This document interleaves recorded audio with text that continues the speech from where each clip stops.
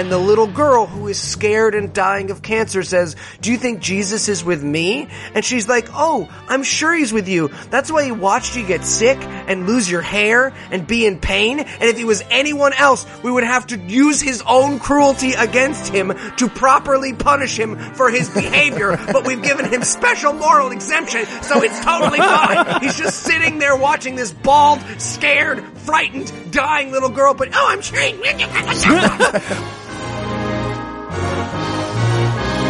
God-awful movie.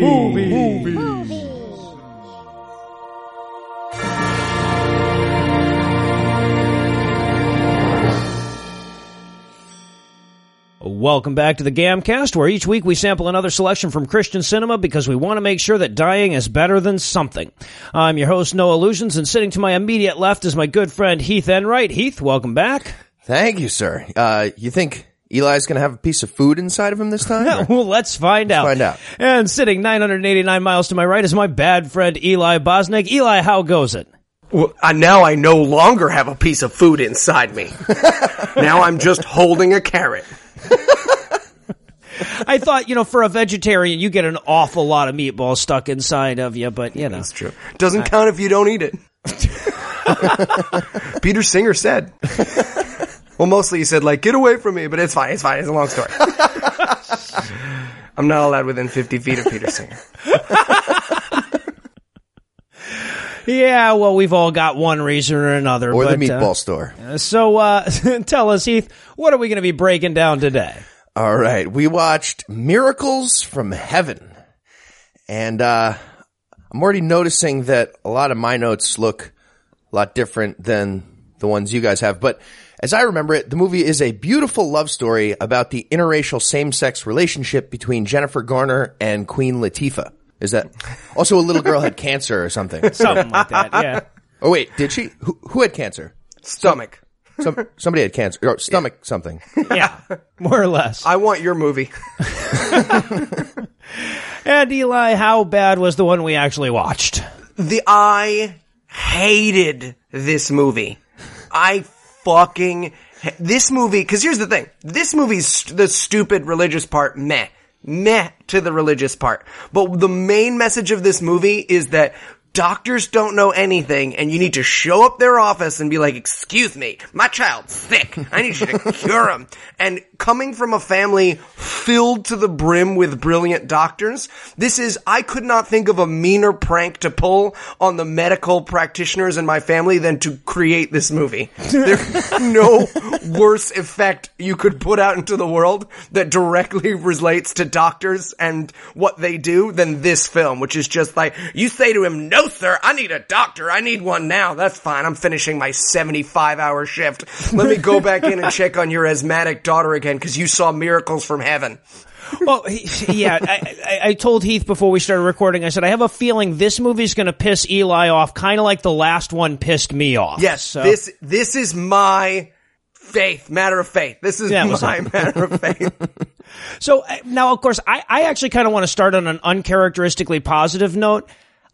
How awesome is Jennifer Garner? All right, yeah, she's the star of this movie, and she literally could not have been handed a stupider script, but she fucking nailed it. Yeah. She was like, it was like if Anthony Hopkins showed up in the middle of If Footmen Tire You. It was so bizarre to see such good acting around this stupid fucking script. But, and I will say this, she holds up physically about as well as the Austin Powers movies. She's not, she looks like, if you told me Carrot Top just stole Jennifer Garner's hair, I'd be like, I see it. The identical, do a face comparison. Today, Jennifer Garner, Carrot Top, same person. I thought she looked incredibly hot, but then I kind of feel the same way about Carrot Top, so that could be. Now, honestly, though, that's probably the last positive thing I'll have to say, because the entire time that this movie was playing, I was fully aware that in the theater next to us, they were playing Deadpool. And I still haven't seen really that. Wanted to hop in. Oh my God. It was just it was 40 yards away. I could have been watching something that didn't suck, but instead I was watching Miracles from Heaven. And I also want to say, the chick that took that gave me the ticket or whatever was super fucking flirtatious and everything until I said Miracles from Heaven. She's like, "Oh, never mind." And I was like, "Damn, now I really like you."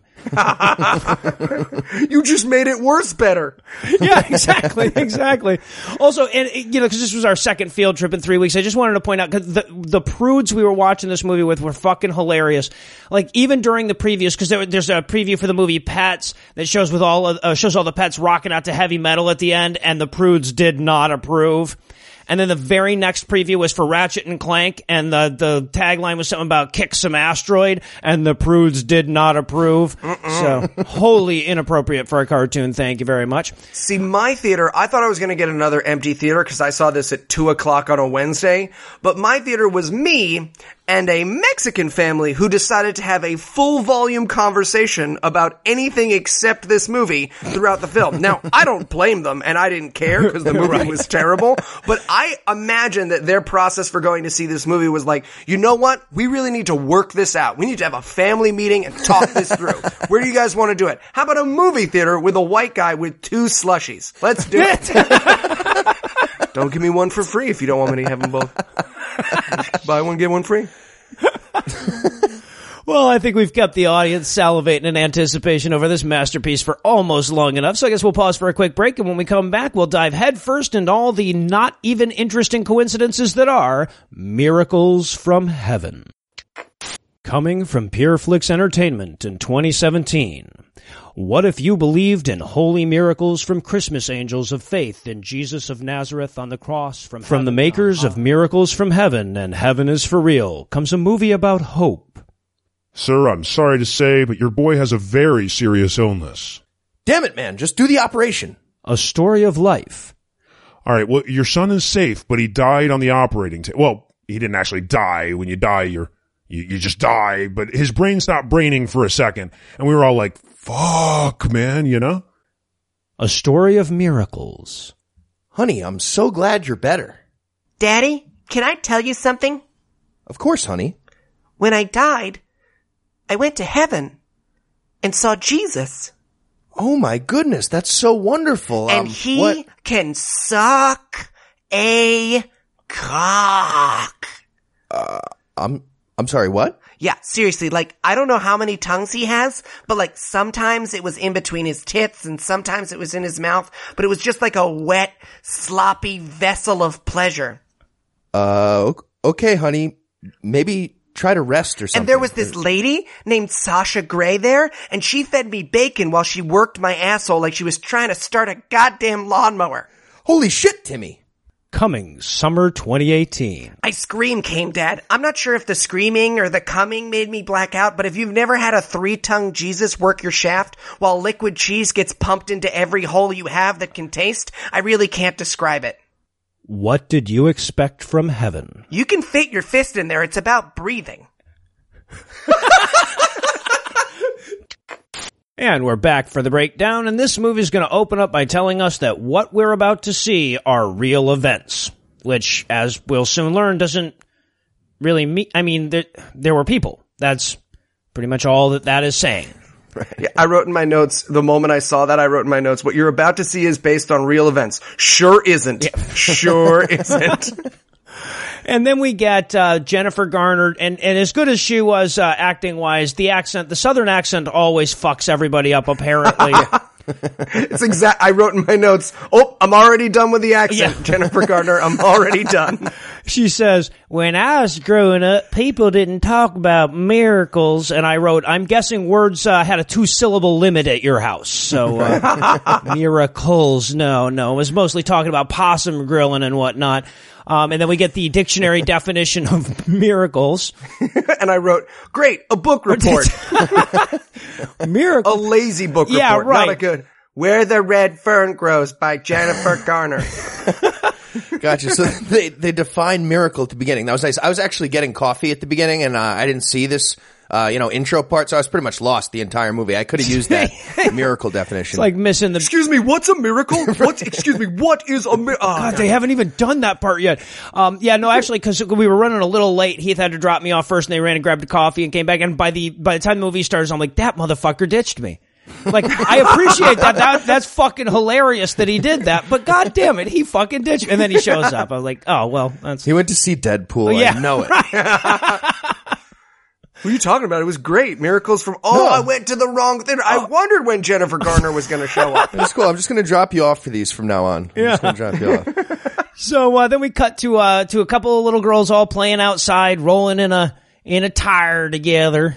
Right. Good old fashioned family-ing. Yeah, right. And the one I love, like, right away, this movie starts off with the one girl going, "That sucks," and another girl goes, "You're gonna go to hell for swearing," over sucks. And then they all argue over who's gonna go to hell. Right. Well, because they're not going to go to hell because hell's in California. Apparently. Their crazy friend thinks that hell is in California. And at no point does mom go, "Oh, guys, hell's not real." She's just like, "Hell in California." No. It's underground or wherever we think it is. It's filled with, it's a lake of fire. Guys, read the Bible. Come on, don't, California. Well, and then mom goes, like, she comes out, she's like, "None of you are going to hell." And then she looks at him and goes, "Unless you get your Sunday dresses dirty." I'm like, really, mom? You think you're pulling out the hell threats over dirty clothes? Pick your battles. There have been like 4 playful hell threats, and we're 1 minute into this fucking movie. Right. And then this movie, I worried for a second that this movie was a truck commercial. Because then we turn and we see Dad baling hay and like, get the I was just like, football with grab horses. a Ford. Yeah. Is that what's gonna like... Yeah, and Dad, we learn right away, is too country to change shirts indoors. Yeah. So did he bring a dress shirt outside with him just so he could do the cowboy shirt change thing? Like, he had to set that up. Yeah. He's like, "Oh, time to go to church. All right, let me just, get shirtless right now."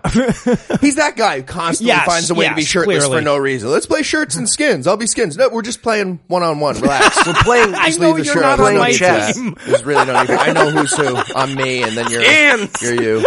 I have man boobs. We're not doing that. We're absolutely not. Yeah, I think I speak for all the fat people. We fucking hate you and your entire kind, the guys who pop the shirt. Fuck you, personal trainer Russell Crowe. Yeah, exactly. The Cody Hatch of rednecks. So, like, the three of us will find that really funny. He's somebody we know who does that. Yeah.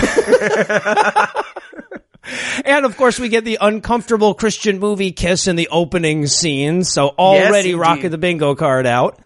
Yeah, this movie was going for the all square of Christian movie bingo. It wanted someone to win a jackpot. I guess. Boy, did it fill the card out quick. Okay, so now we're at church, so another check on there, and we get sermon number 1. But before we do, we get some country music. Oh, yeah, we do. I had, my music note here is Soul on Fire. This is my jam. I love it. Can't believe these guys booked Third Day for their soundtrack. Got them to perform I wrote live. in my notes, "Man, these Christians know how to rock. Maybe Christian is great after all. Fuck you, movie. Fuck you." I wrote all the fun of church plus a country music garage band. Holy shit. So, and as if that wasn't bad enough, then the pastor steps up. Who's hilarious, by the way. He's a prop comedy preacher. He's pretty wacky. And he brought a helmet with him to church. How would we envision a helmet if he hadn't gotten one out? Right. And shown us. He wore a helmet. And he's brilliant. He's the Bill Hicks of preachers.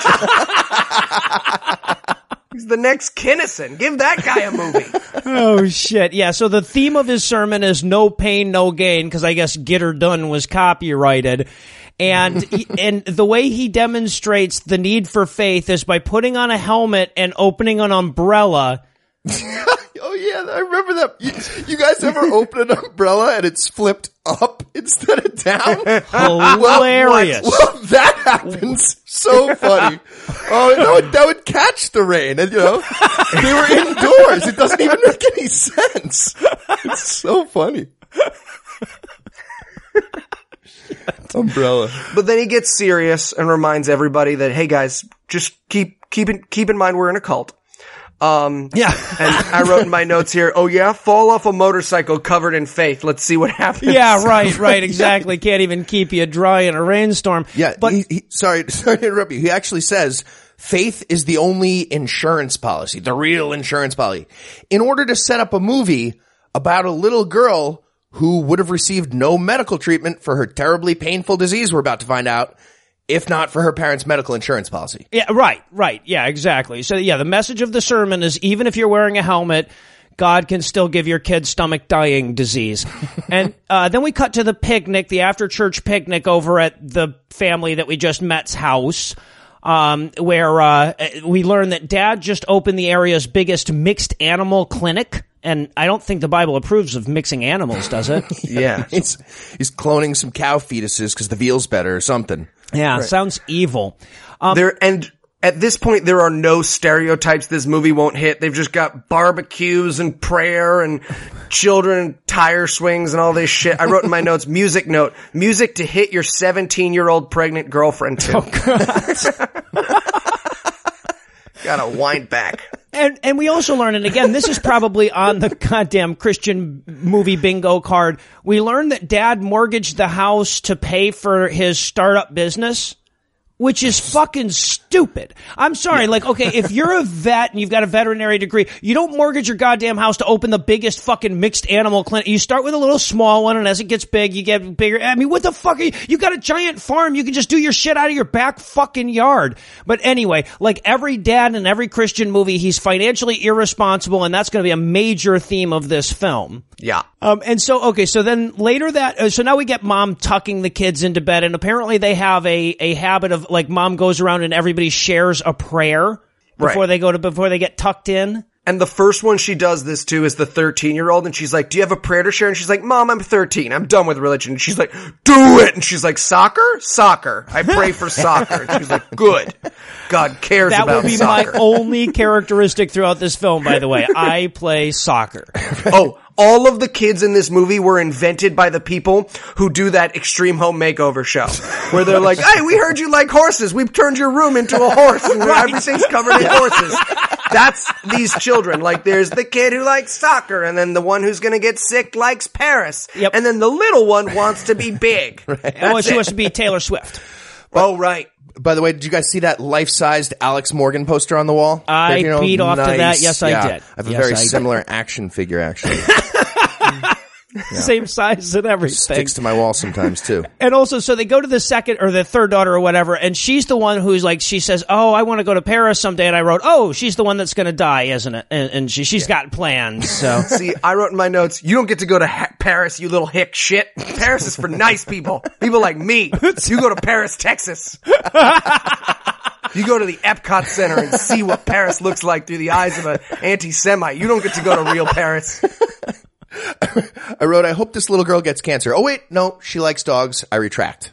Yeah. She does like dogs. So the prayer she totally shared was flipped it on me. Yet another dog. And then we cut to later that night where she's all pukey. And I wrote in my notes, vomiting little girl. I don't have anything to jerk off to in this theater. Come on, they gotta get. I had to use my sock. The Mexican family was very disapproving at this point, by the way. They switched over to Spanish. I think they were talking about me. That's why they gave you that second slushie, bro. That's what the second slushie was for. That's right. And they show us so much more little girl vomiting than we actually need to see. Yes. It's like Strong disagree. Strong disagree. So now we're going to see the doctor. This is actually their third doctor that they've gone to see because no one can figure out what's wrong with their daughter. And This is the first time of many that we learn in this movie that doctors don't give a fuck about human beings. They just want you to get the fuck out of there real quick. Oh, they hate children and their patients. They hate them. Oh, yes. That's why they're there at the hospital at 4 a.m. and this guy who's probably been working a 12-hour shift is like, here's what we think's wrong with your daughter after running several tests that you couldn't explain if I held a gun to your head. And she's like, but you're kind of frowny. Oh, I'm sorry. Am I frowny? I haven't slept in 8 years. I can see time and hear space. Let me be more cheerful to your daughter. Well, and the doctor goes, yeah, we believe that she's lactose intolerant. And Mom freaks out, lactose intolerant? Fuck you, you bastard! She's got something worse than that! And I wrote in my notes, I'm really glad this movie is focused on my struggle because I too cannot digest dairy, and I just feel like now is the time for us to get our movie. Because like, sometimes there's pizza and I can't unless I have a lactase. Like I can't unless I have a lactase. But her reaction to this doctor is so inappropriate. Yeah, she's like, "You're lactose intolerant. You're the one who can't digest milk sugars." Doctors are all just guessing at stuff. I have a pastor for that. I don't need you to guess at stuff for me. So then we cut to the dinner that night where they're all, thinking that she's lactose intolerant and learning that she can't have pizza. So they all decide to give up pizza together. And I just want to say it is horribly unfair because one of the little girls is like 5 years old or whatever. And they're like, you don't get to ever eat pizza anymore. She's like, why? And they're like, because God. And the little girl's like, but and they're like, come on, little bitch. Come on. You're going to hold out and eat pizza? What about your dying sister? Okay, fine. I won't eat pizza too. Right. Because there's never any resentment when one of the kids in the family is sick. No way to increase that by being like, and you can't have your favorite food. Yeah, right. Yeah. And she does not want to give up that legendary Burleson, Texas pizza that they're having. Yeah, we see it at the end. We ran rough. out to tomato sauce, but we got ketchup. Yeah, exactly. You have any idea how many string cheeses I had to split apart to make this pizza? Ungrateful son of a bitch. And I guess now the stomach dying disease has gotten so bad that she's waking up in the middle of the night and they're going to have to take her to the ER. Right, and an alien is about to burst out of this child. I wrote in my notes, has your child has any experience with a face hugger? Do you see H.R. Giger walking around your apartment by any chance? Would have been a way better turn for the movie, but instead, the doctor at the ER says she has acid reflux, to which Mom once again freaks out. Acid reflux? You fucking Jew! I'll tear out your goddamn eyes and strangle you with the optic nerves. She doesn't have fucking acid reflux. He's like, okay, I'll run some more tests, crazy lady in the fucking middle of the ER. And again, and this is reinforced throughout the movie, like, this is a bitchy mother that was mean to doctors that were trying to help her daughter, who then wrote a book about how her bitchery saved her daughter. And this is how she creates that, right? Like, her daughter had a very rare condition that's easy to overlook because it's like 1 in a million kind of thing, and it's much more common that these problems are going to be acid reflux or lactose intolerance or something like that. So yes, some doctors got it wrong, but that's how this shit works, you know? Doctors don't have fucking crystal balls that they run into. Watch goddamn House a time or two. It's not just, you don't tap on the part of the body that hurts and then it tells you what's wrong with it. Yeah, they got Zach Braff and Jennifer Garner was like, absolutely not. Get me Dr. Cox right now. Or at least somebody older with like a physical disability or something. You gotta have a cane or something. Yeah, right, to be a good doctor. exactly. That's the rules. Yell at the people who went to school for what you're talking about, this movie. Yeah, right. Right. Yeah, exactly. And of course, we also have to, when the doctor agrees to do more tests, we have to see him roll his eyes like, stupid bitch.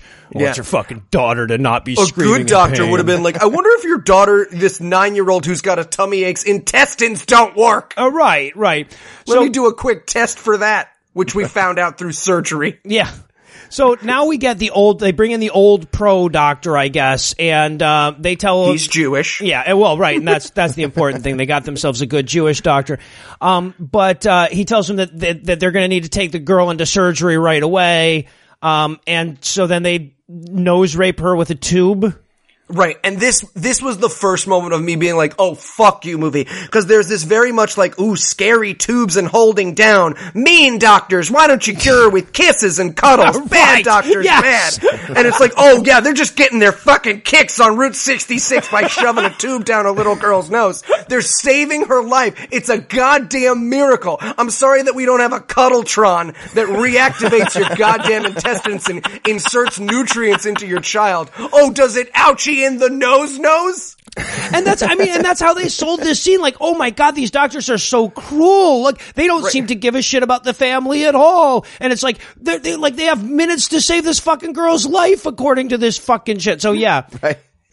And by the way, when they first tell the family that Anna has intestinal motility disorder, that's the name of this thing, Mom turns to the cowboy husband and says, "What's that, Kevin? Tell me." And he's like, yeah, I think you interrupted the medical doctor. He's probably about to tell us. She's like, tell me. And then Kevin answers correctly. The cowboy guy, he explains intestinal motility disorder to his wife. He's a vet. Right there. He's a vet. Right. So she would rather hear it from a vet than a human doctor, I guess. So also we get a little cut to the waiting room where we get to see the wacky pastor again, who apparently isn't very good at Angry Birds, guys. He just can't get past that 4th level. Oh my God. Okay, movie, you got me back. I'm back in. I'm back in. But I better see some more of this pastor before I hear about your anti-science, doctors are all bad people movie. But oh, you gotta use the yellow, but he didn't even know which bird breaks apart. I know it. It was hilarious. Anyway, so the doctor, tells him, that gives him the kind of the daughter's gonna die speech, and recommends the country's best pediatric gastroenterologist in Boston. And I wrote in my notes, I bet God still gets credit though. Yep. Yeah. I wrote in my notes, we cleared the barrel thing. Miracles from doctors? Nope, never mind. Yeah, right. Yeah, when he exactly. says her body can't process through, I wrote, okay, lemon law, 2 out of 3 ain't bad. Take this one back broken. to the stork. Yeah. The theme of this whole thing is like, science doesn't know sometimes. Now we're tied for a minute. We're tied. Science and religion are the same in this instance. Right. So then we get the whole dealing with the illness series of scenes. We open up on a big pill chart that mom keeps for when the little girl and I get it, it's very difficult, but the mom says later what the daughter's pills are, and it's the same thing every day. So why would you need a whole calendar? Wouldn't you just need the times of day 7 days that worth she of the same needs? thing. Yeah, exactly. But she has Jennifer Garner's not bright. No, apparently no one ever not. taught her the definition of miracles. She had to look it up in the dictionary. Yeah, right, exactly. And then we get more nose rape because apparently the girl is the disease she has or whatever. She has to be fed through a tube or whatever. And right. Your kid would be dead without that fucking tube. But let's focus on how icky and painful it is. Well, right. I'm writing in my notes wow, way to extend this little girl's life, modern science. If it weren't for this tube, she'd be dead by now. But instead, quick, slam her head against the kitchen table. Yeah, right. But instead of focusing on that, yes, it's all about, she doesn't like having a tube pulled out of her nose. She probably doesn't like dying either. I'm just guessing that's worse. Yeah, I was hoping the big sister would guilt the whole family into nose tube eating for the rest of the week. But they didn't have. Very disappointing. We can't have pizza and everybody has to get a family. nose tube. It's a shitty family. So then we cut, so the little girl's trying on her pants and none of them fit because her stomach is all swollen. And the little girl turns to mom and she says, Mom, why do you think God hasn't healed me? Which is in all of our notes, followed by something to the tune of, great example of why you shouldn't give kids religion. Ooh, tough one. Did you sin recently? Question. You're a shitty kid sometimes. Maybe you sinned. But mom's real answer is I don't know, but I know he's only torturing you because he loves you. Right. And I wrote, or does he? Because he could love her and not swell her up like a beach ball. We could try that. This is the first of many times that this movie becomes, I stopped punching you. Oh, thank you so much, God, the movie. Right. Right. Look at the generous way in which he stopped twisting my nipples. Praise be. And then, we show her at school just so that we can see that Anna can't join in any non-tubal feeding games. And then, we meet little boyfriend kid that wants to go to the library with her. Aw, that's sweet. And then we cut to mom who's on the phone desperating, in her effort to get her in to see this specialist in Boston. And this scene is basically, hey, I've been harassing this already overworked doctor and I'd like you to harass him with me. Yeah, basically, yes. Yes, because she calls and the doctor's I've already called him 3 times. And I have to say, this is going to come back, but okay, I come from a family of doctors, but one doctor specifically in the family, my first cousin, is the best fertility expert in the world. She's the one who just did the first ever uterus transplant. She works at the Cleveland Clinic. She's brilliant. And this is her life. Her life is people literally looking her up on Google. She had to take her address off of her thing because people showed up at her house to ask her for help. She never is home. She's walked out of dinners during Thanksgiving because people didn't eat the food they were supposed to be. I actually live with one of the best doctors ever in my life, and they're constantly haunted by people who are like, hey, I was just wondering if you wouldn't mind making 7 more phone calls. And she's like, oh, look, my cell phone. You know what, honey? I'll blow out your birthday candles in a fucking second. Right, exactly. But instead, this movie presents it as, ma'am, you're on the waiting list. Just fuck off with your dying child. Right. Yeah. First of all, why is this doctor. This doctor then goes on to explain how the waiting list works. Why would you explain the mechanism of a terminal child waiting list to somebody? And why is this woman confused about the mechanism of a terminal Well, child this is waiting the list? greatest moment in the movie, and I'm glad to see that I wasn't the only one who laughed. Because she goes, well, when will space open up? She goes, well, when someone doesn't need it anymore. And she goes, you mean when they're all cured? Yes. and Heath laughed out loud. And As did I. Almost got kicked out of the Yeah, theater but I say, this well, morning. you weren't in a full fucking theater full of Christian Southerners or whatever when Yeah, you no. did it. I was just like, I'm glad we're sitting 2 seats away. Maybe they won't know I'm with him. The mom goes, oh, there's a waiting list. When's the next slot going to open up? You guys are curing all the cancer, right? And the doctor's like, no. I'm going to send you a list of kids we're treating. You're rooting for these children to die that I'm going to send you. I'm an atheist. Get to praying. And then Come on, Timmy from Alberta. Come on, Timmy from Alberta. this kid looks skinny. He can't make it much longer. And then mom goes outside to yell at God so that we can get our, Check. Yeah, exactly. Our fucking Christian movie bingo card filled out. I don't understand medicine, the movie. God, Jesus. I laughed in my movie, but my Spanish family was too busy playing Settlers of Catan or whatever the fuck they were fighting over, so they didn't care. And then, we get dad bringing her home a dog, even though they already have like 4 dogs. And then, of course, mom's rightfully pissed about placating the dying kid with another dog. She's like, look, that dog's going to outlive her by years. Also, tiny thing, but she's like, it's a terrier. Terriers are French. And I wrote in my notes, terriers aren't French, you plebe. Terrier. Fucking English. Just because it ends in ER doesn't make it French, you peasant. Detroit is a city in France. And also, mom throws this out. She goes, we don't have a savings account, but we have 5 dogs. And I'm like, you don't have a fucking savings account? You have 3 kids. Like, bad parenting decisions, the movie. Yeah, and dad's like, honey, I know we don't have a savings account, but we've got a basement full of Jim Baker's food buckets. They're going to be worth a fortune any day now. Plus, I got my sick animal thing. It's a good laugh, Christy Beam. It's a good laugh. It's a good laugh, Chris. He says that so many times through the movie. I was like, shove his nose through his brain. Do it. Also, I know this is just a movie thing, but I have never actually seen back-to-back bathrooms where there's like 2 sinks and you both have your own sink in real life. What is that for? Because I didn't want to think about this movie, I spent the next 20 minutes of this movie being like, what are the benefits of back-to-back sinks? Like, how hard is it to share a sink that you're like, whole nother sink? I envy you, honestly. If you've never had to worry about that, and you live with your fiance, I envy you. No, what's it for? Cause we share a sink. We share a sink and what is that back to back? My wife uses a sink for about 21 hours a day. I know. I have a sink all to myself and I don't have much sex and it's a great deal. Pretty much never get laid. Own sink. All kind of perks that come with Great. that. And then now we're back at church for sermon number 2, and we only get a tiny little snippet of it. But the theme of this sermon from the snippet we get is, if shit goes wrong in your life, it's your fault. You're the bad guys in Job.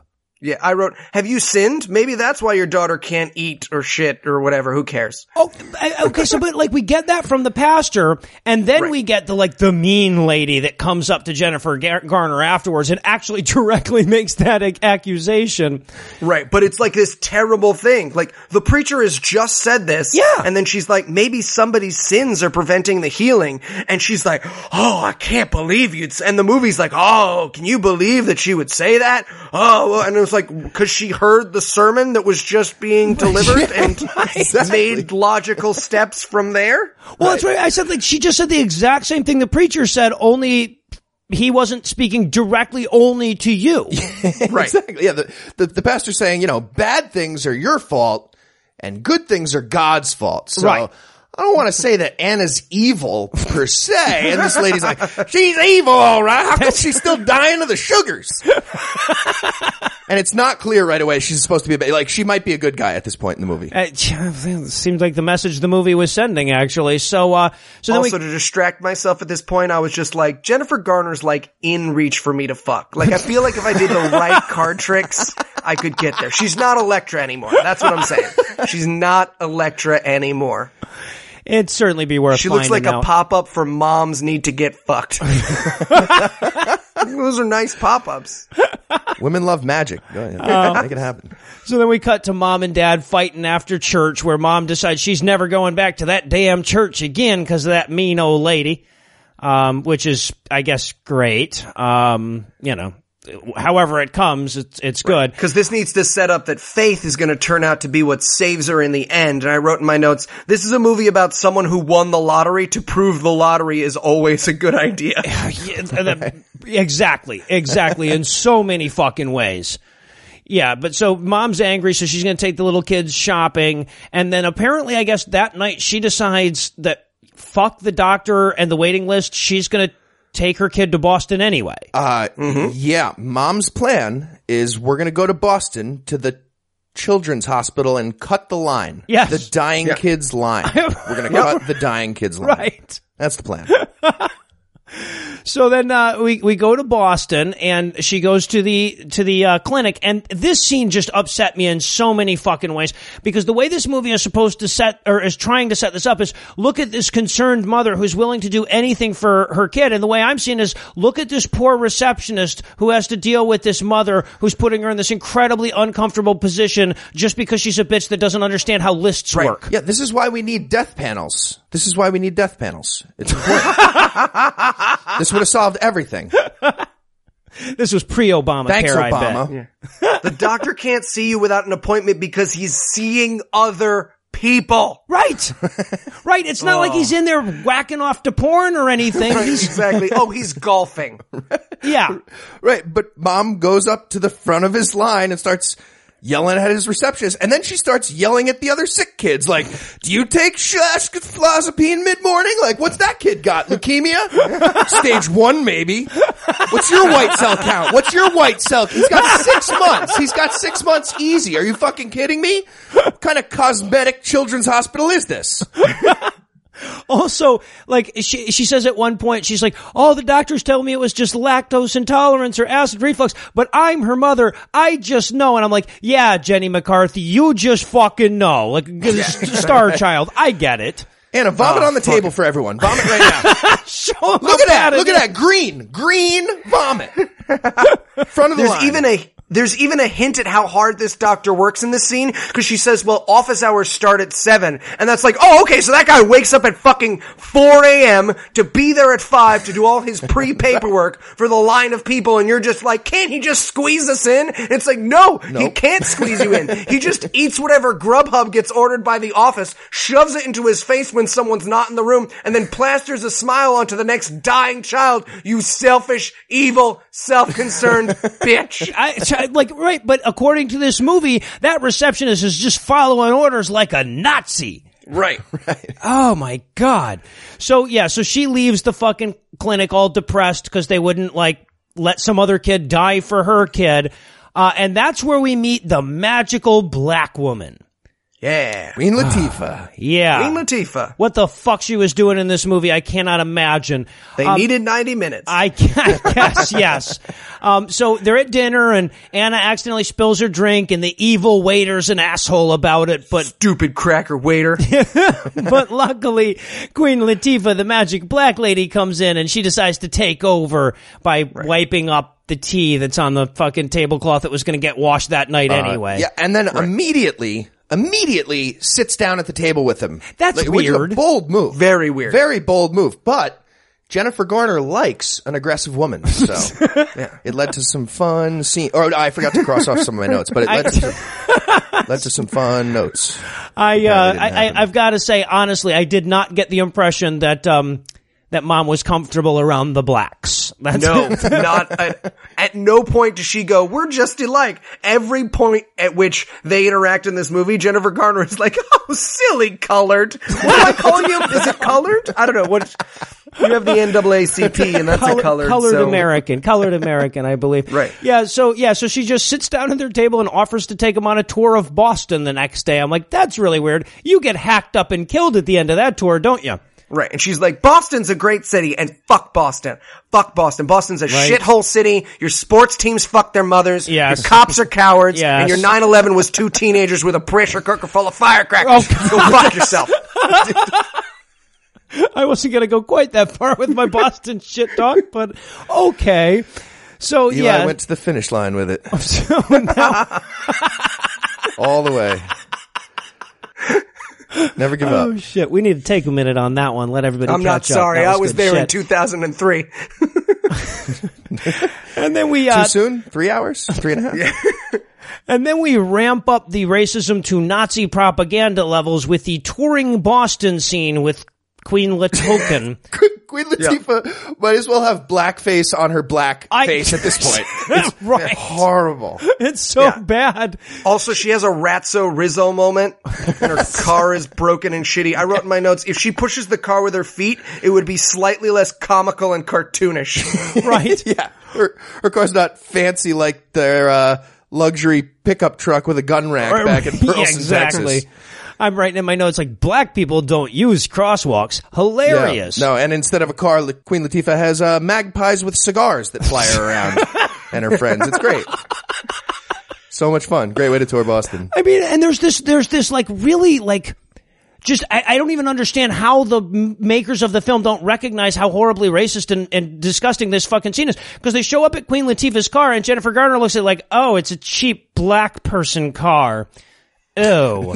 Like, I mean, it's just like... Sorry, Negro. I mean, Negro. Sorry. Negress? Is it Negress? It's Negress. Are you an It is octoroon? Negress. I don't know what...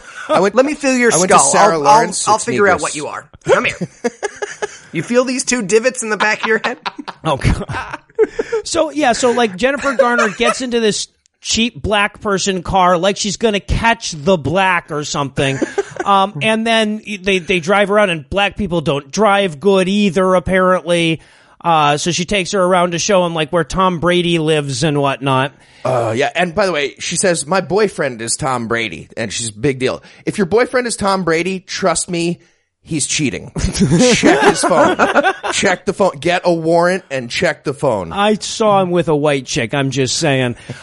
So then they tour the aquarium, again, I guess to make 90 minutes. For 9 hours. I wrote in my notes, if this movie wants to switch to being about fish, I'm okay with it.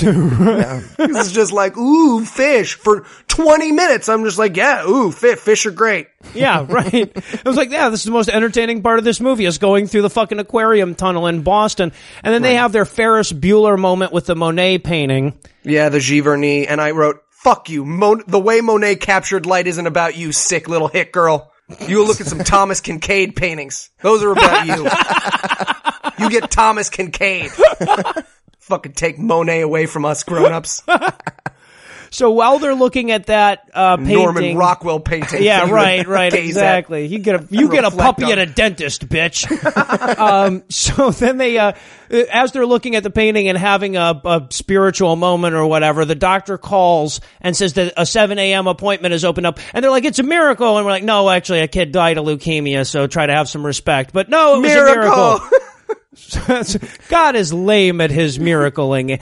And then we get to meet Dr. Nurko, who in any sane movie is the hero and the only real thing this movie is about. This guy, or the guy that this character is based on, is a fucking saint. I loved this fucking guy. I wanted his goddamn movie, not this movie about this fucking redneck family. Anyway, now, unfortunately, he kind of looked like Mark Ruffalo got left on the dashboard on a sunny day for too long or whatever. Wasn't the best looking guy. Yeah, he looked like Antonio Banderas' less famous younger brother. Right. Kind of looked like Tony Stark, also combined with the game show host from Slumdog Millionaire. I see that. And the Taco Bell dog. Okay. All in equal amounts. And by the way, Eli, I feel like you once described someone, is this right? Did you once describe someone as being like if cilantro was a person? Am I remembering this correctly? Did you ever say that? Okay, well, either way, Dr. Nurko looks like if cilantro was a person. Yes, And I like cilantro. He's a delightful character. Yeah. Does not taste like soap. He's very, very, very nice. I wrote in my notes, this movie should be called Miracles from Narco, but it's not, so never mind. Yeah, because fuck this movie. Yeah. No, he looks like the host for Hunger Games Mexico City. Stanley Tucci. Otherwise known as Mexico City. Yeah, right. But he has excellent bedside manner, and he wears an Elmo tie, and that's all I'm looking for in a man. And this is how we learn how great a doctor he is, or this is how we're supposed to learn anyway. He's showing her the pictures. You remember this part? The little cartoon. The cartoon, yeah. He says, see how these intestines on the left are cool, and see how your daughters on the right are all fucked up? That's the problem. That's why he's a great doctor. Well, he says, I have a little cartoon here that'll explain it to you. And I figure, okay, at a children's hospital that nice, they probably do have little cartoons that explain to it. But what the cartoon shows is just guts with lightning bolts on either side of them. And I'm like, you see your daughter has lightning bolts in her small intestines. That's never good. Your circle It's a area very looks specific bad. episode of Schoolhouse Rock. Right. So he recommends some cutting edge medicine that might help her digest food. And I bet that was God too. That was my note. But the side effects are diarrhea and a heart attack, so, you gotta stick around. Right. And then, so then we go home where we find mom and dad fighting about money over how the fuck they're going to afford to go back and forth to Boston so he can monitor her on this cutting edge medicine. And of course my suggestion was, how about retroactively not buying a fucking mansion when you don't have a steady paycheck? The house that they're living in is goddamn enormous. Also, does mom work? Did mom get a job? Because maybe that would help with money. Just a thought. She's a mother. Oh, I see. That's a job too. She bothers doctors for a living. Right. And she's quite good at it. But this is also where she admits that she doesn't have faith anymore. And I believe, yes, this is in all of our notes as well. She can't even pray anymore. She can't even so pray. Little faith, she can't just wish for stuff. Yeah. You can't do that anymore. And again, this Tragic. movie is not like, oh good, experiencing some real world shit has, woken her up to the follies of believing that a magical sky man will solve all your problems. But no, this is supposed to be little girl dying of stomach dying disease is one thing, but losing your faith? Yeah. So now we cut over to the church and we see the pastor, and I wrote, oh no, the pastor has intestinal motility problems too. Oh no, he's just fat. Yeah, so this is the scene, I guess, where the pastor tries to talk her back into going to church. Also, quick tip, if you want your pastor to be sympathetic, maybe don't have a scene that focuses on his giant golden watch. Right. I found that super, super distracting during this scene. Well, and then the pastor too, he's like, yeah, I heard what those ladies said to you, and that was super mean of him. And I'm like, that's the same thing you had just finished preaching about, you dick. Right. Also, this is a fantastic, again, Christian movie bingo, time to present problem of evil. And she's like, why is God doing this to my daughter? And his answer is literally, I don't have an answer for that. Yes. So I wrote, great, credits. Who We wants done? pizza? I'm gonna go see Deadpool. Kung Fu Panda 3. Here we go. Yeah. He's like, you must mean the problem of evil. Silly skeptic. This is not the apologetic you're looking for. And scene. But there's still a God. Right. And obviously, to absorb that hefty theological blow, we'll need to take a couple minutes to rethink this whole atheism thing, so we'll pause for a quick break. But before we do, let me give Act 3 the hard sell. Will God elect to benevolently stop torturing Anna? Will medical science do all the work and get only a passing nod when the credit goes around? Why the fuck didn't I just go see Deadpool? Find out the answers to these questions and more when we return for the protracted conclusion of Miracles from Heaven. Hi, I'm here to see the doctor. Okay, what time is your appointment? Oh, I don't actually have one. Okay, well, office hours start at 7 a.m., and if you don't have an appointment, then... No, you have to understand, my little girl is very sick. She has to take tryptomorphamam at 7-Eleven and at 4 p.m., and then she needs to get an IVB and an AGD. Okay, I'm gonna stop you right there for a second. This is a doctor's office. Everyone here is sick. Your kid is sick, so are all the sick kids around you. Take a look around you. See anybody here selling Mary Kay? Did you hear what I said? Office hours start at 7. That means the doctor wakes up at 5 to get here and work. usually starts a 12-hour day. If he's a world-renowned specialist, he doesn't take vacations. He doesn't actually get time off because all of his care is emergent care. He just comes here, heals the sick in the way that would put your schizophrenic Jew you give a pass to shame, eats whatever he can while walking between hallways, and then does it over and over and over again. And he does all of that while making sure to be nice and not too scary and not too mean and not to miss anything in the dozen patients he's juggling in his head. And since he's a specialist, they all have the exact same condition, and all of those patients waited. They waited for a little girl just like yours to die, because despite all our hard work, when you work with sick kids, what they do more often than not is fucking die. Oh, you know what? Never mind. My little girl is better. Praise the Lord. Thank you, God. Miracles are everywhere. I will kill her with a letter opener. We had one. It was nice. From the makers of Heaven is for Real and Miracles from Heaven. Mommy, I feel sick. Don't worry, sugar. Mommy's gonna get you to the doctor. Comes the real life story. I'm sorry, ma'am. Your daughter is dead. What? That happens all the time. Well, fuck! Fuck you! Fuck my shitty kid, and fuck God! Fuck you right in your puckered, mysterious asshole! Coming in summer of 2016, This Is What Usually Happens, the movie. Yeah, you owe us a shit ton of money for, like, medical bills and stuff, and, like, child funeral coffin stuff. Fuck! And despite the voluntary nature of this podcast, we're back for more Miracles from Heaven, and we're going to open up with a quick Going to Boston Medical Center montage. Yeah, I wrote in my notes, music to finger bang said 17-year-old girlfriend to. I also love that the montage of shots includes like a shot of mom's empty seat at church. So apparently the church has assigned seating or whatever.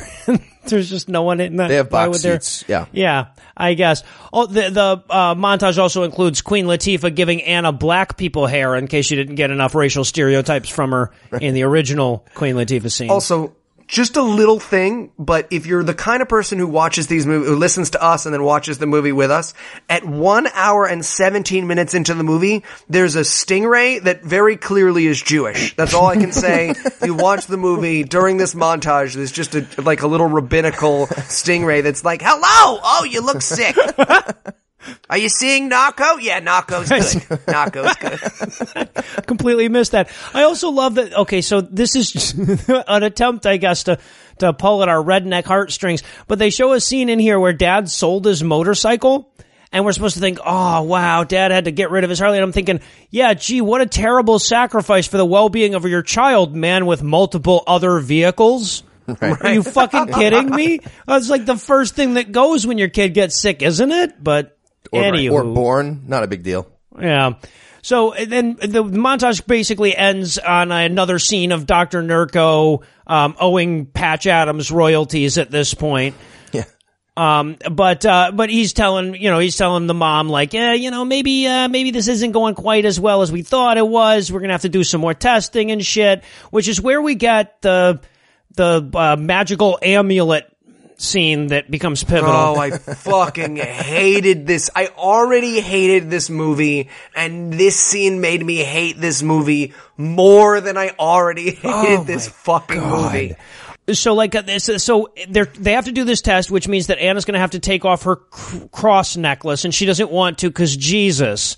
And so they're like, okay, well, what if we just put it right here, and then the magic Jesusness will drip down into the medicine that's actually helping you where Jesus is doing nothing. And she's like, yeah, I guess that'll work. And that's all a setup so that we can meet the little cancer girl in the bed next door, Haley. And her mom doesn't love Jesus enough because she's just going to regular die, I guess. Right, yeah. Her mom left because she has cancer. Yeah, right, yeah. But her dad doesn't love Jesus either, so. Right, Christoph Waltz, 99-cent store, Christoph Waltz doesn't love Jesus enough, so she's gonna die. But before that, we get a fantastic scene where Abby explains that she's like, why do you want your necklace? And she's like, cause it means that Jesus is with me. And the little girl who is scared and dying of cancer says, do you think Jesus is with me? And she's like, oh, I'm sure he's with you. That's why he watched you get sick and lose your hair and be in pain. And if he was anyone else, we would have to use his own cruelty against him to properly punish him for his behavior. But we've given him special moral exemption, so it's totally fine. He's just sitting there watching this bald, scared, frightened, dying little girl, but I'm sure Well, and I'm just saying, like, if I'm selling Jesus, none of the kids in my movie have bone cancer. You have your option of how many bone cancer children to put in your own movie. Right around the bone cancer. Yeah, there's a way to do it. Yes, exactly. So, but then on the way out to go get her fucking test or whatever, she hands her cross to the little cancer girl and she says, here, Mom, I want Haley to be my religion. Right. Okay.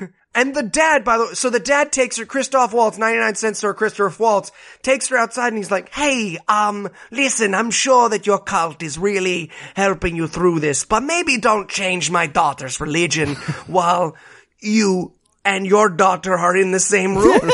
And she's like, oh, I'm sure she didn't mean anything by it. And she's like, well, she meant to change her religion. Like, it's not. By the way, super nice. That was a brilliant communist accent there, Eli, by the way. Thank you. Thank you.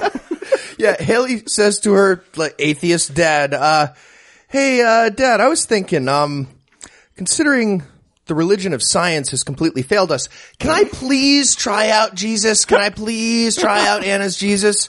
Anna was, she was telling me actually about Pascal's wager, it was called, and, sounds like I'd be stupid not to just, spread a few chips around, cause chips are on the table for me, Dad. You know what I'm saying? It's not just an intellectual exercise. Yeah. But all I'm going to say is, okay, but when we get that scene, like, Haley's dad is incredibly reasonable with the mom. She's like, I know that's what you believe and everything, but maybe if you could have a talk with your daughter, I don't want to give my daughter false hope and yada, yada, yada, make her think that magic is going to save her and shit. We're all trying to deal with something pretty tough. And of course, in the movie, we're supposed to look at that guy like, denying that child Jesus on her deathbed, you bastard. Yeah, right. And this is actually, well, we're going to get to it. So, a pause. First, we've got a flashback to wherever these motherfuckers live, because older sister missed the soccer audition. And I wrote, who are these people? Were they in the movie? Yeah, right. Well, I love that too, that we're going to cut straight from like, little girl is dying of cancer to, oh, and this little girl didn't go to the soccer tryouts. Like, I mean, I can't somehow give a shit at this point. Like, there's something about the contrast there that I don't give a fuck about. Yeah, was this written into the contract? The older sister was like, I just feel like my plight needs to be represented well. Seriously, I gave up pizza for like a month. Or I don't know how long she was sick for.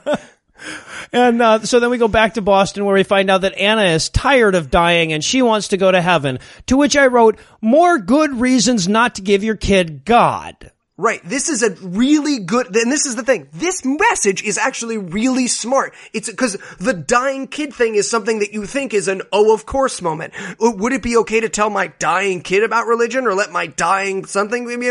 No, because this child now thinks that it gets to go to heaven. It doesn't understand death. You've just lied to it about it not being in pain anymore. It's scared, so it's not going to fight as hard. It no longer wants to live. Right. And if you hadn't set up this false dichotomy between living and Magic Princess Castleland, it wouldn't make that choice. Yeah. Of course it wants to die. You haven't talked about the magnitude of death because it thinks it just wakes up in fucking Disneyland. Yeah, exactly. And I'm writing in this, in my notes, like, I'm with the kid though. I want her to die too. I am crazy bored. There's another showing of Deadpool in like 30 minutes. Right. I can make it. I can make it. Yeah. So the daughter's saying to the mom, like, hey, listen, I had this idea, and just hear me all the way out before you respond. If you stop giving me medicine, hear me out, stop, I'll die right away and go to heaven. Hear me out. It's just like we were talking about in the books of the church, everything. Well, and the mom is just like, because of course she's at a loss here, because what she has to then say is, but I would miss you. And it's just like, I'm being tortured, Mom. So if you accept the actual Christian worldview here, Mom's like, well, but I want you to be tortured because I'd miss you if you weren't tortured. Why don't you miscarry me? The fuck? Did that with those other 2 kids. Also, I just want to say that at this point, the movie really lost focus on the plight of the lactose intolerant. So, like, it's fine. But, like, I just want to say, like, we have real issues. Still waiting for that movie. And then we go to Dad at the airport, where he's trying to get the whole family to Boston. But damn it, if all his credit cards are declined, and I'm thinking, and they keep he's like, well, try this credit card, try this credit. And I'm like, why does a guy with no money have 3 credit cards? Maybe this is the problem. Right. And everyone, all the extras behind him in Airplane line were really trying to get their under 5 SAG credit because everyone behind him in line is like, come on, rah, you're taking another credit card. Oh, I have to go on a flight. I'm a flyer, flight. It's just the craziest extra background noise. And this is a thing that happened in, I believe, 2011. Who the fuck buys their ticket at the airport? I don't know that I wouldn't even know where to go to buy a ticket at the airport. Peasants. That's it. The fucking people from Texas. Right. So he can't afford to pay. And the cashier guy at the airport all of a sudden finds out that his computer system went down. Mm-hmm. And then and now they can get tickets. Like if the computer system goes down at the airport, it just becomes honor system on tickets. Like the cashier just writes like real tickets on an index card. These are real tickets, crayon index card. It's fine. It's fine. You pay us. We trust you. Eventually, you know. Yeah. So, and of course, that's a miracle. Another very lame miracle from God. The system goes down so they can overdraw their account by $1,200. Yeah. So then we go back to Boston where we learn that once again that Anna's being a real bitch about dying. Real bitch. And she's like, you need a shower. And she goes, and she's like, I don't want to take a shower. Yeah. And that's when Dad calls because she doesn't know he's there. And he's like, you stink. And she's like, how do you know I need a shower? And I wrote the Eli Bosnick story. So he goes, cause I'm right outside, and they all run in and have a happiness fight over top of her. Pillow fight. Yeah. And I wrote pillow fight with children. Guys, cut it out. I just came at the vomiting scene.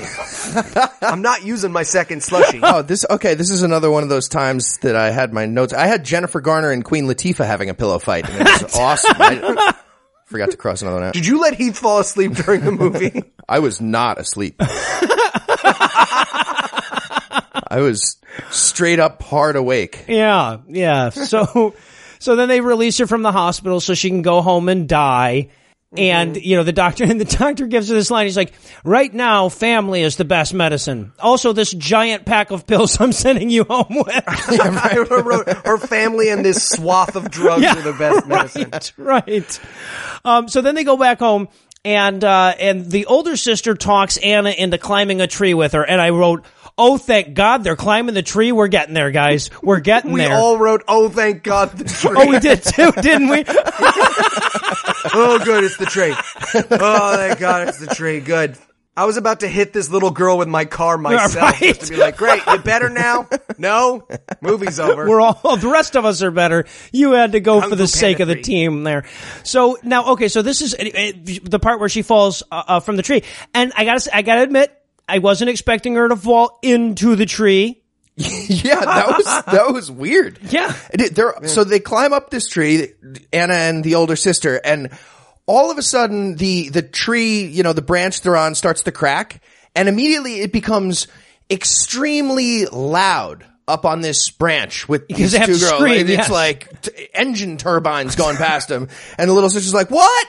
Dive head first towards the knot in the tree. If you say so, this perforated knot in the side of the tree. All right. And she does. Yes. And then she falls head first 30 feet into the tree. And I mean, honestly, you know, I was thinking at that point, I'm like, that was really a smart move by the big sister. You know, just kill her off in a way that's going to get it over quick, break her fucking neck. It's the least cruel thing that we could do. Dying with dignity. Crazy billionaire money. We remake this movie and Dad comes out and he goes, good, sealed it up. Sealed it up. That bitch was Everyone costing can me have a pizza fortune. again. Yay! Yeah, right. Reddit.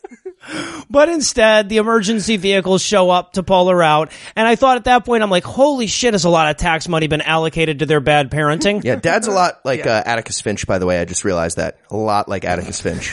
Very similar story. Well, in the second one, Great anyway. Hero. Yep. Yeah. So, and then as the fucking firefighters are trying to figure out how to get her out of the tree and everything, the family gathers around to pray for it because apparently the EMTs and shit needed their help. Yeah. Yes, I find the best and most reliable processes are the ones you sob when you think your child is dead. Yes. Oh, yes. Yeah. And then the firefighters and EMTs are like, hey guys, can you do your prayer Congo line to hot, hot, hot, like anywhere else besides right in our way? You're right.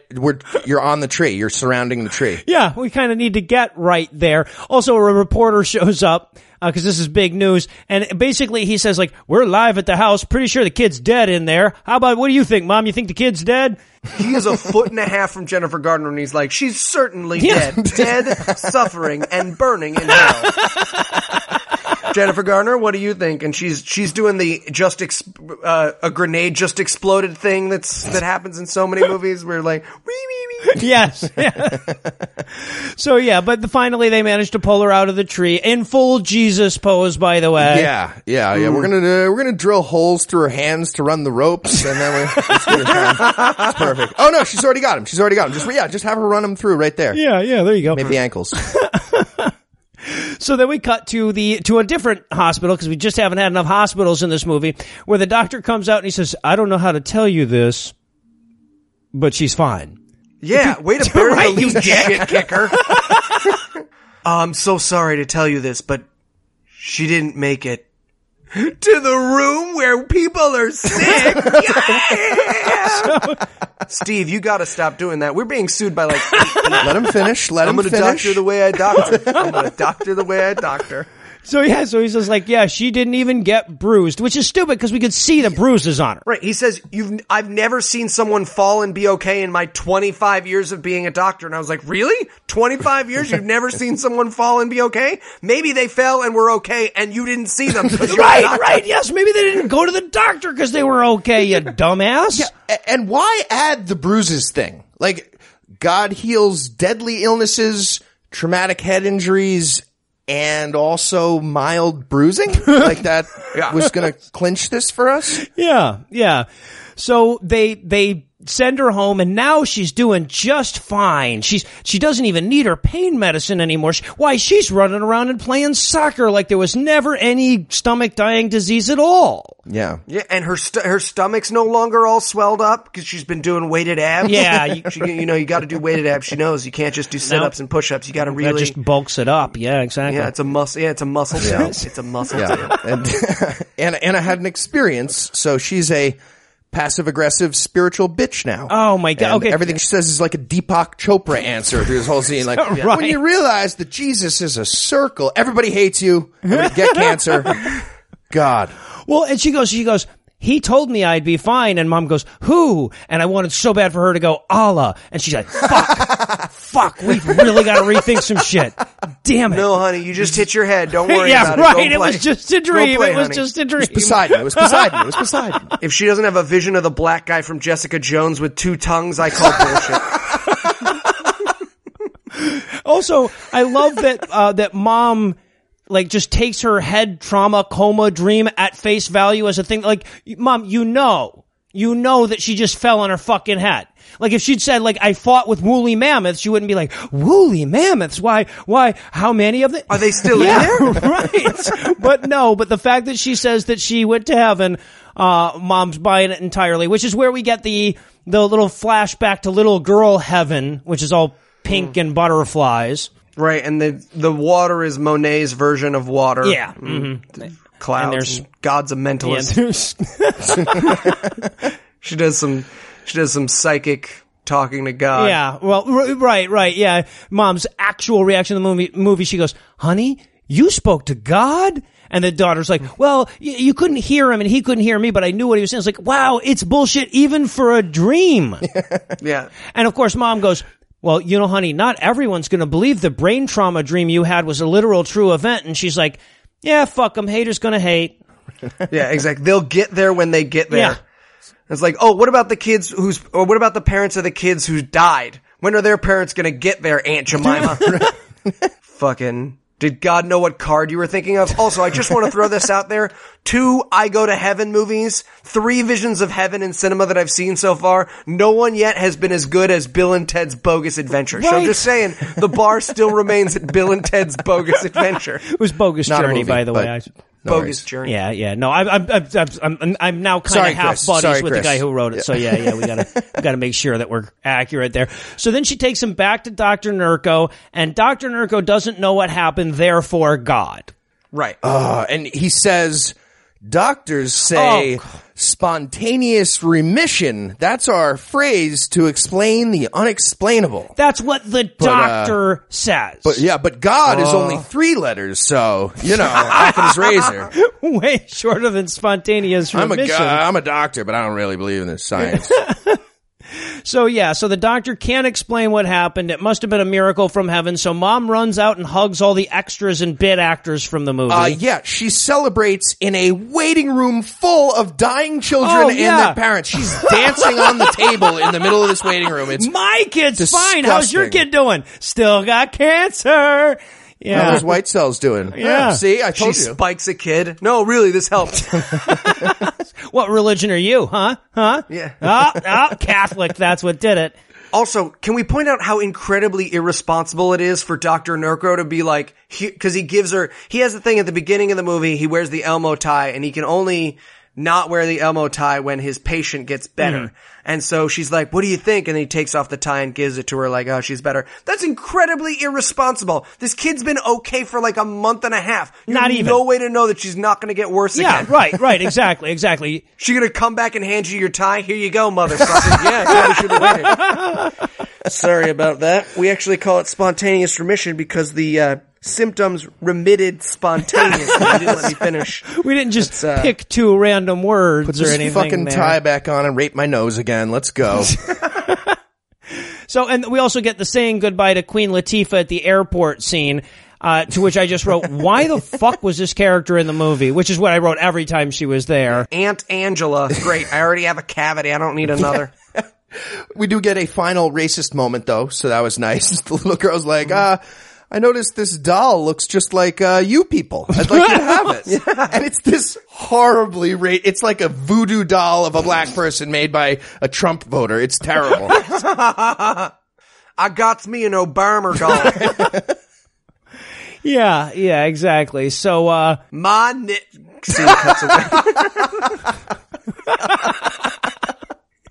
I had my notes as like, can I call you Aunt, whatever your name is? Because we kind of feel like the old lady in the front row, right in front of Noah, has 2 more unused tissues in her purse, and we don't want her to waste anything there. She's gonna have to start using butterscotch wrappers. Unwrapping Werther's originals just for this case. And now, in all the news stories locally, they're talking about how this little girl fell into a tree and got cured. An atheist dad with the cancer daughter from earlier sees the news reports because apparently this is national news. And, he realizes that if he'd loved Jesus, God wouldn't have murdered his daughter with bone cancer. So he has that moment. Yeah. And we cut to the church where she's going to give her miracles speech. Oh, for fuck's sake. And I thought to myself, oh, good. She's going to give a speech, and then we'll hear from the 800 million other mothers whose children just died, and God didn't send a butterfly to. Right. Yeah. But her speech is basically, Albert Einstein believed in miracles. Oh, fuck you with the Einstein. Are you kidding me? Can we spend a second on, so the she says, Einstein said there are 2 ways to live your life. One, as though everything's a miracle, or as though nothing is. Now, first of all, that's quoting Einstein the way David Barton quotes Jefferson. If Einstein said that, he said it in 1993, because that's the first fucking time it was ever attributed to Einstein. That's a fatally flawed bullshit dichotomy. Does that sound like something that Einstein would say? That's obviously untrue on its fucking face. But even if he did say that, I would imagine that would be his way of saying, yeah, but miracles aren't really a thing anyway. You got to believe that E equals MC squared. No, you don't. Take it off. Doesn't matter what you believe. God doesn't play dice with the universe, guys. Morality is subject to relativity. Wait, Hold on. This fucks up the whole movie. Cut. Well, cut right there. Cut right there. Now we start again. Yeah, I wrote down here, and I'll admit I had to look it up, but I wrote, if you want to quote Einstein in a sermon, here's a good one for you. I cannot imagine a God who rewards and punishes the object of his creation, whose purposes are modeled after our own. A God short who is but a reflection of human frailty. Neither can I believe that the individual survives the death of his body, although feeble souls harbor such thoughts through fear or ridiculous egotisms. That's a real Einstein quote for you, lady. You gotta do it in a communist accent. Oh, yeah, right. I gotta try that one more time. I can't even imagine a God. Yes. Anywho, so, and then we get the reveal where it actually shows all of the quote-unquote miracles we saw in the movie, and they turned out to be just people doing shit. These are not miracles. These are people doing real things. These people are literally being good without God. This is a human, the reveal is a humanism commercial. Right. Like, so like the one is that like when they had to take the daughter to the ER, they had to call her friend to come over and watch the fucking kids while they were at the ER. And gee, wouldn't you know what, that lady had to bring her baby with her, but didn't tell them that she had to bring the baby. So whatever. And the guy, the airport thing. Oh my God. He shut off the computer. No, it was shut him off the the entire monitor. time. It was even dumber than we thought. The guy just turned off his monitor. That's nothing. That's like a bank manager turning off his desk lamp and handing you $1,200 cash because money doesn't count in the dark. Like, are you kidding me? It was so fucking stupid. And yeah, they're like, oh yeah, it wasn't God that got her that 7 a.m. appointment with the doctor. It was that fucking receptionist that you berated like a horrible bitch for 15 minutes and didn't want you coming back. Right. So for the record, miracles are human kindness, medicine, human kindness, spontaneous remission. Got Yeah, it. And right, reset right. the router for 10 seconds. The other miracle. Yeah. I mean, what was the message of this? I already know that there's not a God. Why would you tell me that? Anyway, so yeah, the miracles are fully explicable things that we know the cause for and aren't divine. That's the message of the movie. And then, of course, for the third time in this film, the problem of evil comes up. You know, she's like, I don't know why my little girl lived when so many others die. It's almost like the whole world is governed by impersonal natural laws or something. But it's not. Fuck those other kids. Yeah. And then, in an absolutely crazy moment, the mean lady from earlier, like, it's Q&A, just goes, how do we know your daughter was sick? Yes. People will say. Well, and I love how they have to, like, the movie is, like, very clearly saying, if you doubt this, you're the same bitch that came up to the girl earlier and said that her sins were keeping the daughter from getting better. That's you. Right. You sound like this. But so does the rest of the audience because they're like, rah, rah, rah, yeah, that does sound good. Doubtful, skeptical. But it's okay because 99-cent store Christoph Waltz comes to her record, and this is how he comes to her rescue. He says, my daughter died, quote, she suffered a great deal, end quote. All right, I'm already buying the God bit. His conclusion to that is like, thank you so much for lying to my daughter, not, how come she didn't get a butterfly? Right. Well, and then he's going like, you know, she was suffering for a very, very, very, very, very, very long time. But once Mic Haley drop. got that cross from Anna, she really enjoyed dying. She was quite fond of it once she was on board with Jesus. So Those last 2 weeks before dying at age 8. Yeah. It was awesome. Thank you for lying to my child. At least make up a good lie. Right. Hey, when you die, you turn into a robot ninja that refuels by fucking Megyn Kelly. All right, I get it. Fucking walk around Monet's paintings. that's my new heaven. Don't you try to what dreams may come me. Yeah, and so also, I feel like this monologue from the atheist with the dead daughter only exists so that the mom who wrote this can feel less guilty about exploiting her daughter's illness. Sure. And then the movie admits that they have all the reasons in the world to just make this shit up, and then we get the slow clap. Right. Are you kidding me? Oh, dear God, the atheist dad with the dead daughter who says, now I believe in Jesus because he killed my kid, gets a slow clap from the church. We're going to sing Old Lang Syne now? What the fuck's happening? Right. Slow clap. They cut to them eating pizza. So yeah, everybody's fine now. They can once again eat pizza because she's healed. and they open up the fucking pizza, and I thought I was gonna vomit. It almost gave me pseudo-obstruction motility disorder. It looks so disgusting. I'm like, did you just put fucking Heinz ketchup on some bread there? This pizza looks like it came from an Easy Bake oven. Oh, it's like, terrible. I looked at that pizza and I'm like, oh God, if I was that little girl, I'd wanted to just have died. Yeah, this looks like rejected Lunchables. Like, I can see why you're eating, like why you were getting fucking bowel disorders by eating that kind of shit. I mean, okay, look, I'm sorry. I gotta focus on this for just a second, because I used to manage a couple of pizza places back in my youth, and this is the pizza that I would use as the example. I'm like, if you fuck things up bad enough, people, you will send human beings this. Don't make only Tom and Cecil will eat this. Look how bad this is. Nobody else in the world would eat this. See, now that earned a slow clap right there. Yeah. And then we cut to, it's called a lasagna, Tom. It's called a lasagna. Just have a lasagna if you want a lasagna. Don't give it a crust and call it a pizza. If you're eating it with a spoon, it's not a fucking pizza, That's gazpacho now. Yeah, exactly. And then we get this great little moment where we get to meet the real family that this is based on. This almost won me back to loving the movie, because the whole family is fat. They're just the regular people, but they're fat. I'm guessing the distended belly thing was a lot less impactful in real life. I get the. Yeah. I too would have no idea that my intestines stopped working just by looking at my stomach. I would have. Well, I also have warning. a sneaking suspicion that missing the all-star soccer tryouts for the oldest daughter was probably just saving her some embarrassment too. But apparently, those motherfuckers wanted me to run. Jesus, they didn't even let me. I bought McDonald's. They didn't let me bring it on the field. They were like, no food or drink on the field. That's bullshit. But, I play bass clarinet. Well, and that begs the question though, is like, why didn't they just use fat actors? I mean, like it always blows me away. Like in Monster, right? They need a horribly ugly woman, so they hire Charlize Theron and make her look horribly ugly for the part. Like, just use fat kid actors. They're looking for work. We're not gonna be looking at this fucking little girl through this movie and saying, yeah, I mean, she's got, stomach dying disease, but I don't think she's gonna be all that fuckable later anyway. They probably cast the real family, and then the pizza giving away scene didn't work, and they're just like, all right. Nobody's doing it. No, it's in the script, guys. It's just you can have it after we say cut. You can have it. It's not real that you're promising. I'll stab all of you guys are actors. And then it all closes off. And all right, so when I got home, I looked up this story, okay?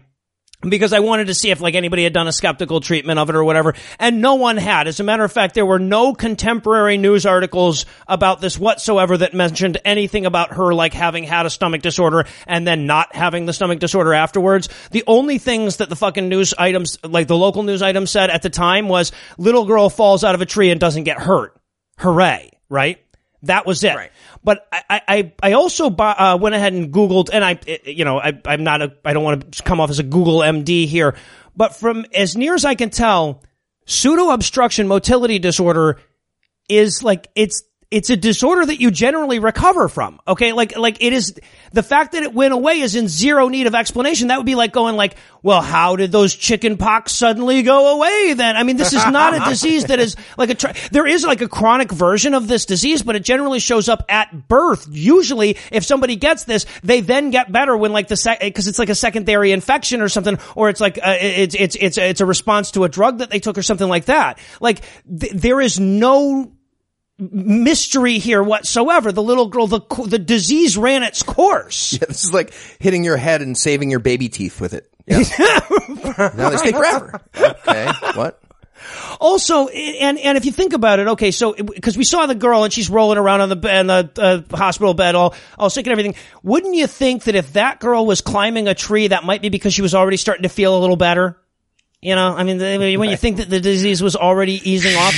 Yeah, right. Not important. And also, the movie repeatedly points out that the family was broke even before the illness, that they were desperately in need of money. And let's see, about a year before this happened, The Boy Who Went to Heaven became a New York Times bestseller. Heaven is for Real was a New York Times bestseller. I wonder where she got the idea.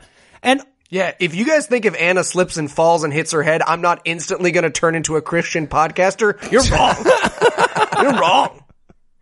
Also, I found Jesus tomorrow. I mean, I also find it interesting that, like, because I watched some interviews with the real Christy Beam that Jennifer Garner's character is based on, and in the interviews, like, the way that she, like, tries to bolster the claims of this being a miracle is by telling people about the details that she saw, that the daughter saw when she went to heaven. You know, like, she met her dead sister, like the kid from Heaven is for Real, met her, fucking miscarriage sister, and described what Jesus looked like or whatever, and sat on Jesus' lap. It's almost exactly the same fucking story that the Heaven is for Real kid. Did she run into the Heaven is for Real kid there? Was it awkward? And he was like, are you going to write a book too? Yeah, I'm going to write a book. My mom isn't going to make a lot of money off of it, and you know, then maybe even a movie. And yeah, so, like, yeah, exactly, this entire movie is based on the recollections of an unconscious 8-year-old girl with head trauma.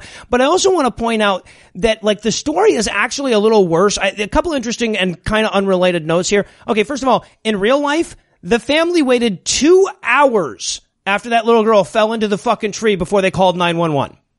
And no one will ever convince me that's not because they didn't stand around the tree for an hour and a half going, come on, Jesus. I mean, we leave her in there. We leave her in there, right? Like, come on.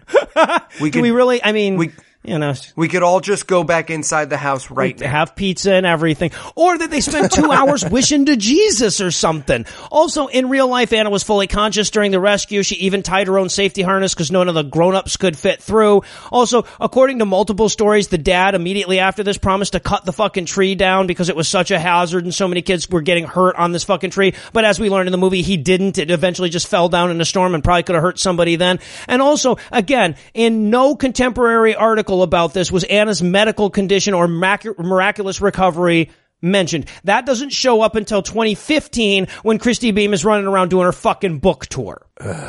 So, at any rate, I just, like, the more I learned about that, the more the whole concept pissed me off, because people are going to walk out of this movie going like, well, what about that case of that girl in Texas who had that uncurable fatal disease? No, she didn't. She didn't. I don't want to diminish what the little girl went through. This is a very, very difficult disease to go through, and the tubal feeding is really, really fucking rough, and she had to take a lot of drugs and shit, and she was obviously in great pain several times and everything. But the fact that the mother's using that to fucking make her living, like exploiting that illness and all the shit that her daughter went through, to not only make her fucking living by selling a book, but also by selling her fucking religion, that's a horrible bitch thing to do. She should get that real atheist dad to just go around and, like, shill at book tours for her and pop up in the audience. No, it's real. I believe her. It's true. And I'm an atheist. Yeah. Fuck this movie. And well, that does it for our review of Miracles from Heaven. That's not going to quite do it for the episode just yet, because we still need to leave you all tingly for next week's show. So, Eli, tell us, what's on deck? Mercy Rule. Oh, my God. One step closer to completing Kirk Cameron's filmography. Yeah, this is a Kirk Cameron Little League baseball movie. I bet they sports real well. I bet they sports all the sports. And by the way, the preview for this, look up the preview for this on YouTube, because the preview for this is opened and end capped with Kirk Cameron being like, I loved making this movie, and the best part was I got to play husband and wife with my real wife. She had to kiss me and I didn't have to tie her up or anything. Sorry, no, we gotta put that. And it actually started raining in the middle of his little bump video. It was fantastic. Yeah. We're keeping it right. Yeah, we're just whatever. Just it doesn't. I love it. Terrible. And also he's telling you who's in the fucking movie, and he's like, you know what? It's so fucking good. I can't do it justice. I'm just going to play you a quick clip of who's in the movie. And guess who else is in it? Boss Rutan from Here Comes the Boom. You know, Twisty. He plays the coach. And comedian Tim Hawkins, you know, the Chick-fil-A song guy. This is his very first feature film, and he plays my brother. How great is that? And I should point out, he does a little hand motion with that. He does a little, like, shaking a fucking thing by his head. The twisty. Yeah, twisty. So there's a mime there. You have to watch that fucking preview. And by the way, I was very excited. They actually did, based on the preview anyway, get some real baseball players for this. Like, there was baseball being played by people who had played it before, but I'm pretty sure I saw 2 base runners going in opposite directions. Yes, you did. You did. Which, it might actually happen in real baseball for like a second once in a while on like a double play, but not a great sign. Not a great sign. No.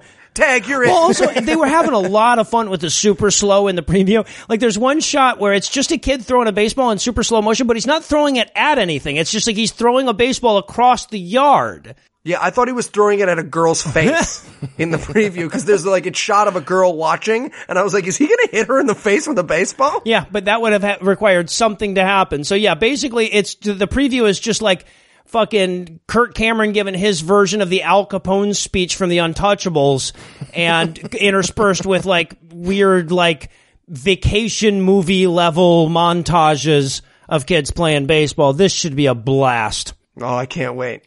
So with all that to look forward to, we'll bring episode 31 to a merciful close. Once again, huge thanks to all the Patreon donors that help make the show go. If you'd like to count yourself among their ranks, you can make a per episode donation at patreon.com/godawful and thereby earn early access to every episode. You can also help us out a ton by leaving us a 5-star review on iTunes and by sharing the show on all your various social media platforms. And if you enjoy the show, be sure to check out our sibling shows, The Scathing Atheist and The Skeptocrat, which are available on iTunes, Stitcher, and wherever else podcasts live. If you have questions, comments, or cinematic suggestions, you can email godawfulmovies@gmail.com. All the music used in this episode was written and performed by Ryan Slotnick of Evil Giraffes on Mars and was used with permission. If you like what you hear more by following links on the show notes to this episode. Thanks again for giving us a chunk of your life this week. For Heath Enright and Eli Bosnick, I'm Noah Illusions, promising to work hard to earn another chunk next week. Until then, we'll leave you with the Breakfast Club close. Wow. Tom Brady went on to be found guilty of way more cheating than we thought, which pretty much invalidated the entire New England Patriots dynasty of the last decade and a half. It's a miracle. Fuck you, Boston. God continued to murder 14 children a minute because he only has so many butterflies. Anna's sister later died when she tried to heal her broken ankle by jumping headfirst down a tree that was 3 stories tall. It's the message of this stupid fucking movie anyway.